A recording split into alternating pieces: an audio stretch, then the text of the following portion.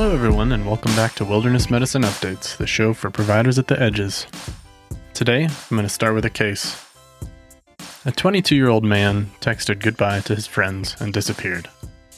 He was found the following morning on a pier in Toronto with a bottle of pills next to him. He was unresponsive and had clearly coughed up blood. His downtime was unknown. When EMTs arrived, he had no palpable pulse. They started CPR and made the quick 900-meter drive to the local emergency department, a large trauma center. There, he was intubated and treated with traditional rewarming techniques, chest and bladder lavage. His initial core temperature was 20.8 degrees Celsius. Interestingly, his initial potassium level returned at just 7 millimoles per liter, so the decision was made to attempt rewarming on bypass. He had received about 60 minutes of CPR at that point and remained profoundly hypothermic. He was placed on bypass, and when his core temperature climbed above 28 degrees, he was shocked at 200 joules, and his heart easily restarted into a sinus rhythm. He had difficulty coming off bypass. He developed disseminated intravascular congestion and bled profusely from his chest and chest tube incisions. He was massively transfused 50 units of red cells, 30 units of plasma, and 20 units of cryoprecipitate over 2 days. Pulmonary edema crippled attempts to ventilate him, and he spent 2 days on veno-venous ECMO.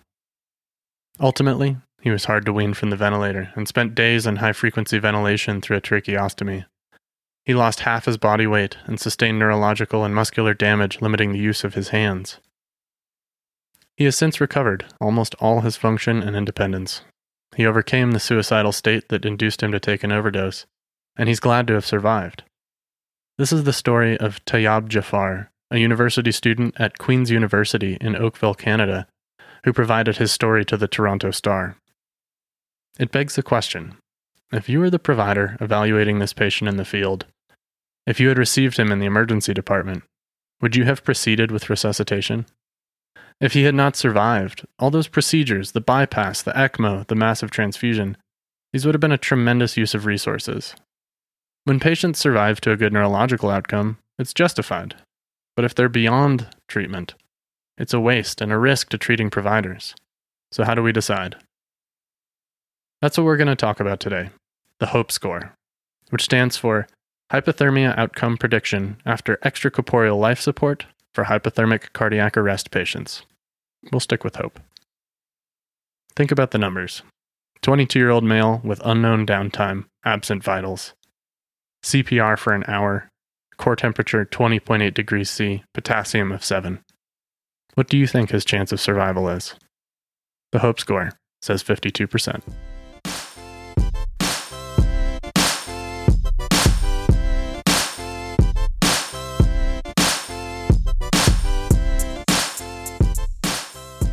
Now, hypothermia deaths in the U.S. are reasonably common, around 1,500 people per year, and the majority of these are going to be in urban areas. They're going to be the homeless, the intoxicated, the suicidal, but accidental hypothermia accounts for a number of these deaths as well.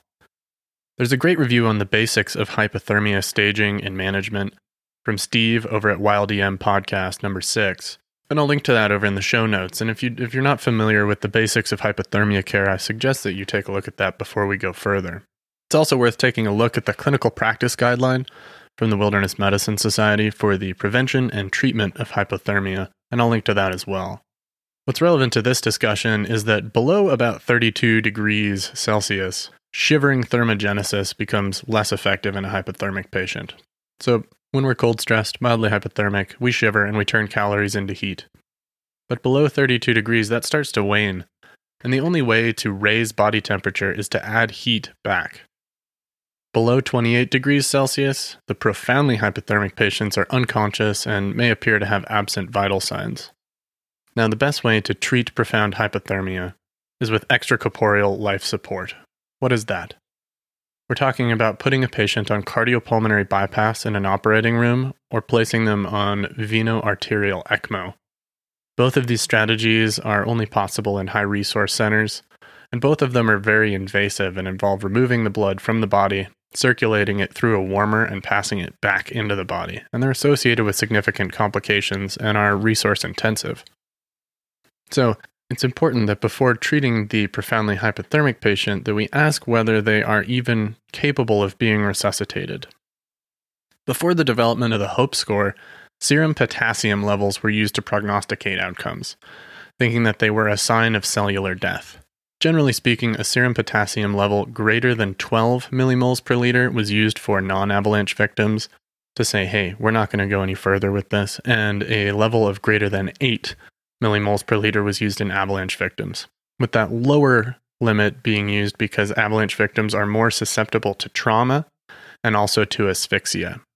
And we'll get into this in another podcast when we talk about the Avalife pathway. It's important to evaluate hypothermic avalanche resuscitation patients on the basis of whether or not they have a patent airway when they're found buried, because those patients who are found without a patent airway are likely to have died of asphyxia before becoming hypothermic. There are also higher rates of traumatic injury in avalanche victims, which can limit their survival as well. So traditionally, we used a lower level of 8 for avalanche victims and a higher level of 12 for non-avalanche victims. But the use of potassium to prognosticate who's going to survive on extracorporeal life support was not well supported by the literature and was probably subject to a bunch of different confounders because it wasn't ever prospectively studied effectively. So the goal of the HOPE study was to hypothesize that it's possible to come up with a better prognostication tool that could depend on a host of factors, namely, how was the patient cooled and how fast were they cooled, whether or not their cardiac arrest was witnessed, what was their core temperature at the time that they presented, what was the duration of their CPR before going on to bypass, and how were they rewarmed. So we're going to talk about 2 studies today. I'm going to breeze through both of them, and they're both performed by the same group. Both groups were led by Mathieu Pesquier, and this is a group of hospitals largely out of Switzerland, particularly in the derivation group. Because severe hypothermia is a relatively uncommon instance, it's very hard to conduct a prospective study. So this group collected a number of cases that were previously published in the literature as part of case series or collective reviews. They didn't use individual case reports because there's a high risk of bias in those cases. Essentially, you tend to report the cases that are extraordinary recoveries, and you don't report the people who don't survive. And they pulled from that and collected age, sex, mechanism of hypothermia, namely, is this asphyxia or non-asphyxia related? And this is important because you need to get cold before you become hypoxic if you want to survive long term. So their non-asphyxia related causes were immersion in water, head still above water, and exposure, like being out in the cold. And then asphyxia-related causes were submersion and avalanche burial. Then they also looked at core temperature at the time of admission, whether their cardiac arrest was witnessed, the duration of their CPR until extracorporeal life support, what kind of extracorporeal life support they received, and their initial cardiac arrest rhythm when they arrived to hospital admission. Are they in PEA? Are they in a profound bradycardia? VFib, VTAC, what have you. Their primary outcome was survival to hospital discharge. Secondary outcomes were favorable neurological outcomes at discharge. And then they did some fancy statistics and basically said, hey, we've hypothesized that all of these things might contribute to survival. We're going to put them all together until we have an equation that gives us the best possible prediction of survival to hospital discharge. What were their results? They included 237 patients from literature search and also added 49 from hospital data that was previously unpublished for a total of 286 patients. 106 survived, 180 died. So the overall survival rate was 37%. However, there was a good neurological outcome in 84% of those survivors. The variables that were included in the final model that were considered detrimental were male gender, an asphyxia-related mechanism, elevated age, elevated serum potassium, longer duration of CPR, and lower core body temperature. The equation that they derived is included in the paper, but it's not worth reviewing here. If you want to be able to use and to calculate using the HOPE score, you can go to hypothermiascore.org, and you can freely use this tool, and it will give you predictive outcomes on the basis of these variables.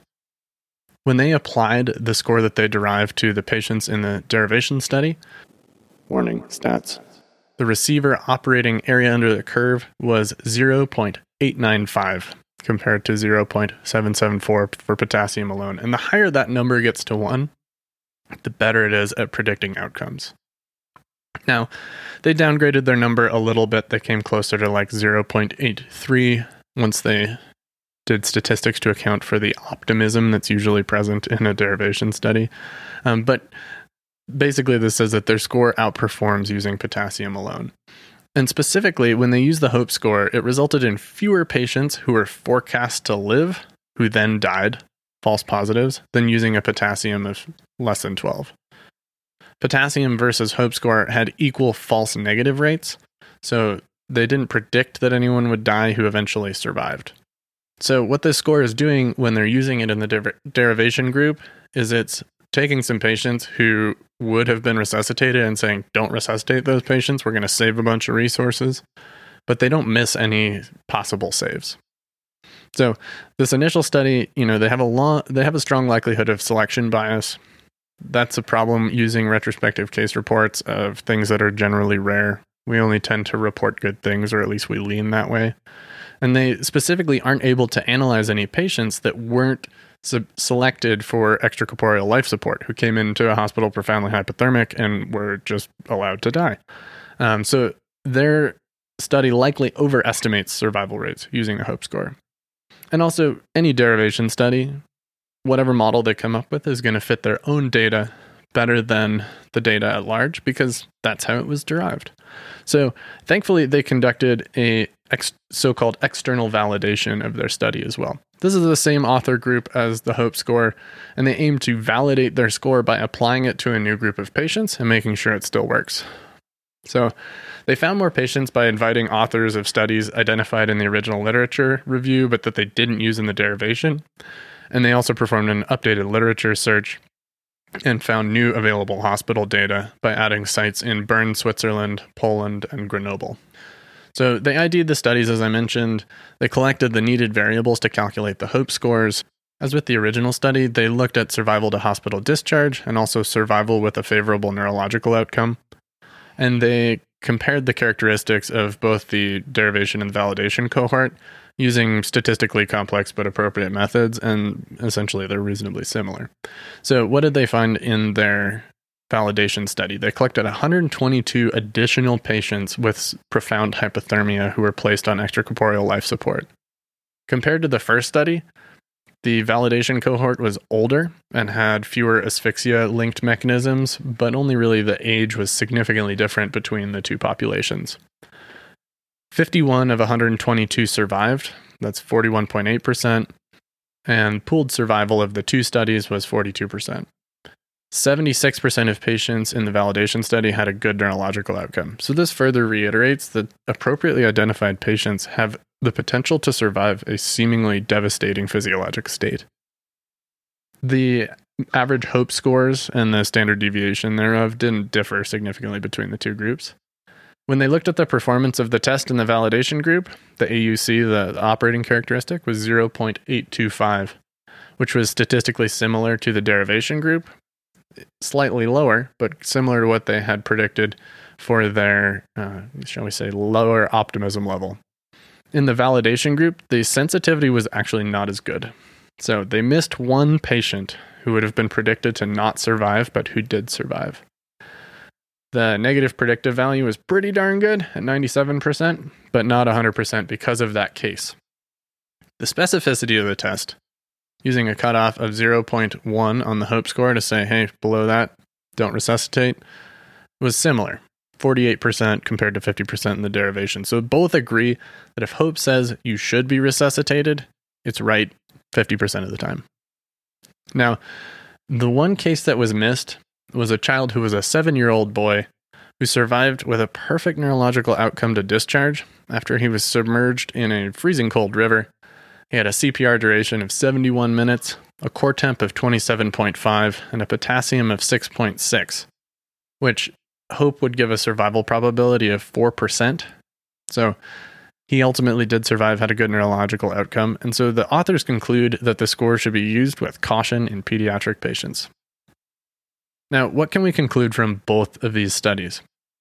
Essentially, the survival to good neurological outcome in patients who are successfully resuscitated from profound hypothermia using extracorporeal warming is quite high. So we don't want to miss any patients who could benefit from this. When we use the suggested HOPE score cutoff of 0.1, or a 10% predicted chance of survival, it will prevent a lot of futile attempts at rewarming. If HOPE had been used, 27% of patients who were rewarmed would not have been, and that would have saved significant resources and risks to staff.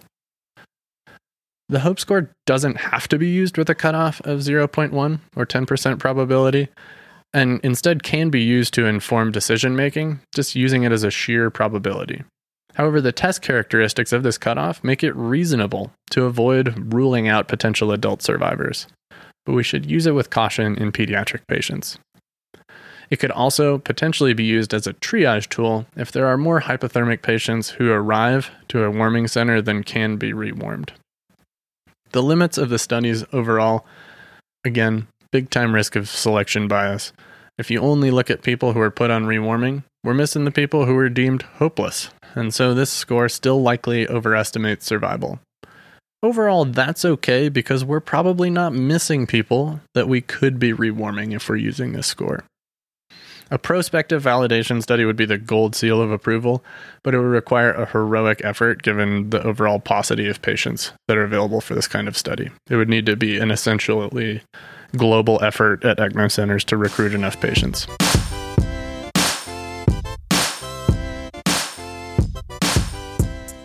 Let's talk about applications. For field use, it's worth noting that a potassium greater than 12 is still predictive of no survival regardless of the HOPE score. So that is something that could potentially be used in the field. I recognize that most outfits are not going to be able to derive a point-of-care potassium in the field. However, if we're thinking about an outlying hospital that is not an ECMO center or not a center that has extracorporeal life support, if you're the treating provider who receives a patient in that center profoundly hypothermic and you're trying to decide whether or not to transfer them, potassium, HOPE score, both of those are useful to you. Additionally, it's worth noting that the score asks for a core body temperature. It is hard to get an esophageal temperature or a rectal temperature on a patient in the field. I do know that it is possible. AJ Wheeler and the Teton County Search and Rescue, Jenny Lake Rangers, they have some kind of probe that they've rigged up using a cover over like a digital thermometer off Amazon that can be used to take a esophageal temperature, but there's not a good commercially available scalable technique for this. That limits the application of this score in the field.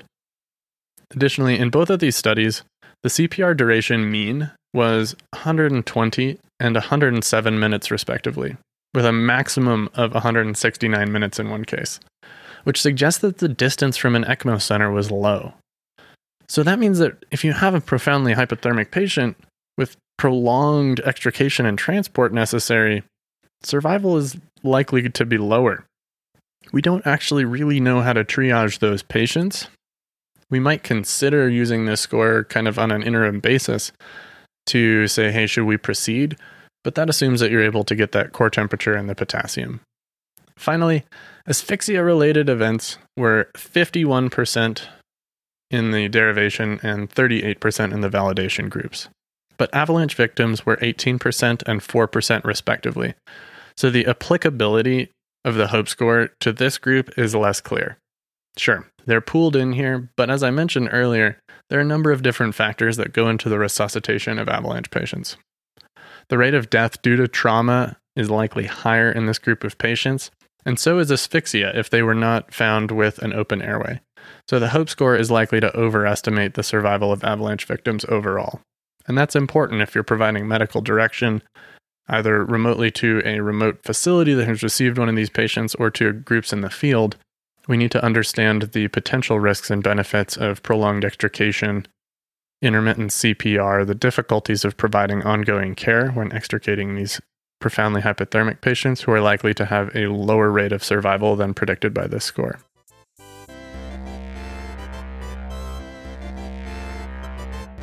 Whew. So, that was a lot of stats. Let's break this down to the third grade level. People who are really cold, they don't shiver anymore. We gotta warm them up. The best way to do that is to take their blood out of their body, warm it up, and stick it back in there. But that's hard and it takes a lot of resources. If their potassium level's really high, they're probably dead. But that's not well studied, and we do actually have a better technique for figuring out who we should use heroic techniques on.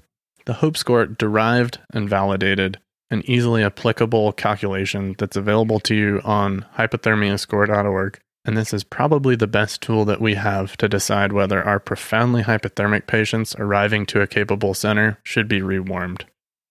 If you're in the field, if you're at an outlying facility, if you're in Wyoming, Montana, Idaho, further away from ECMO centers and bypass centers, this is probably still a bit of a pipe dream, and we need to give hard thought to who we're trying to resuscitate. Patients who have a non-asphyxiative mechanism, who got cold before they stopped breathing, are much more likely to survive, and pediatric patients should be treated with caution when we're applying the HOPE score.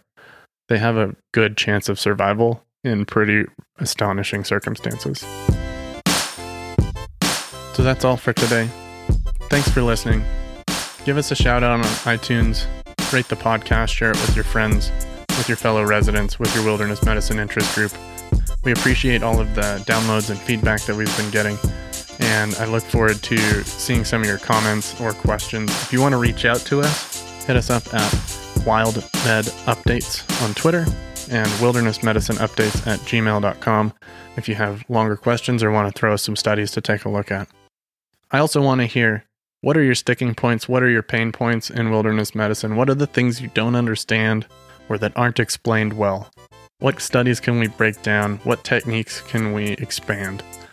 How can we bring you what you really want? So with that, don't hesitate to reach out. I'm waiting to hear from you, and I'm ready to address your questions. Thanks again for listening, and until next time, stay fit, stay focused, stay ready, and have fun.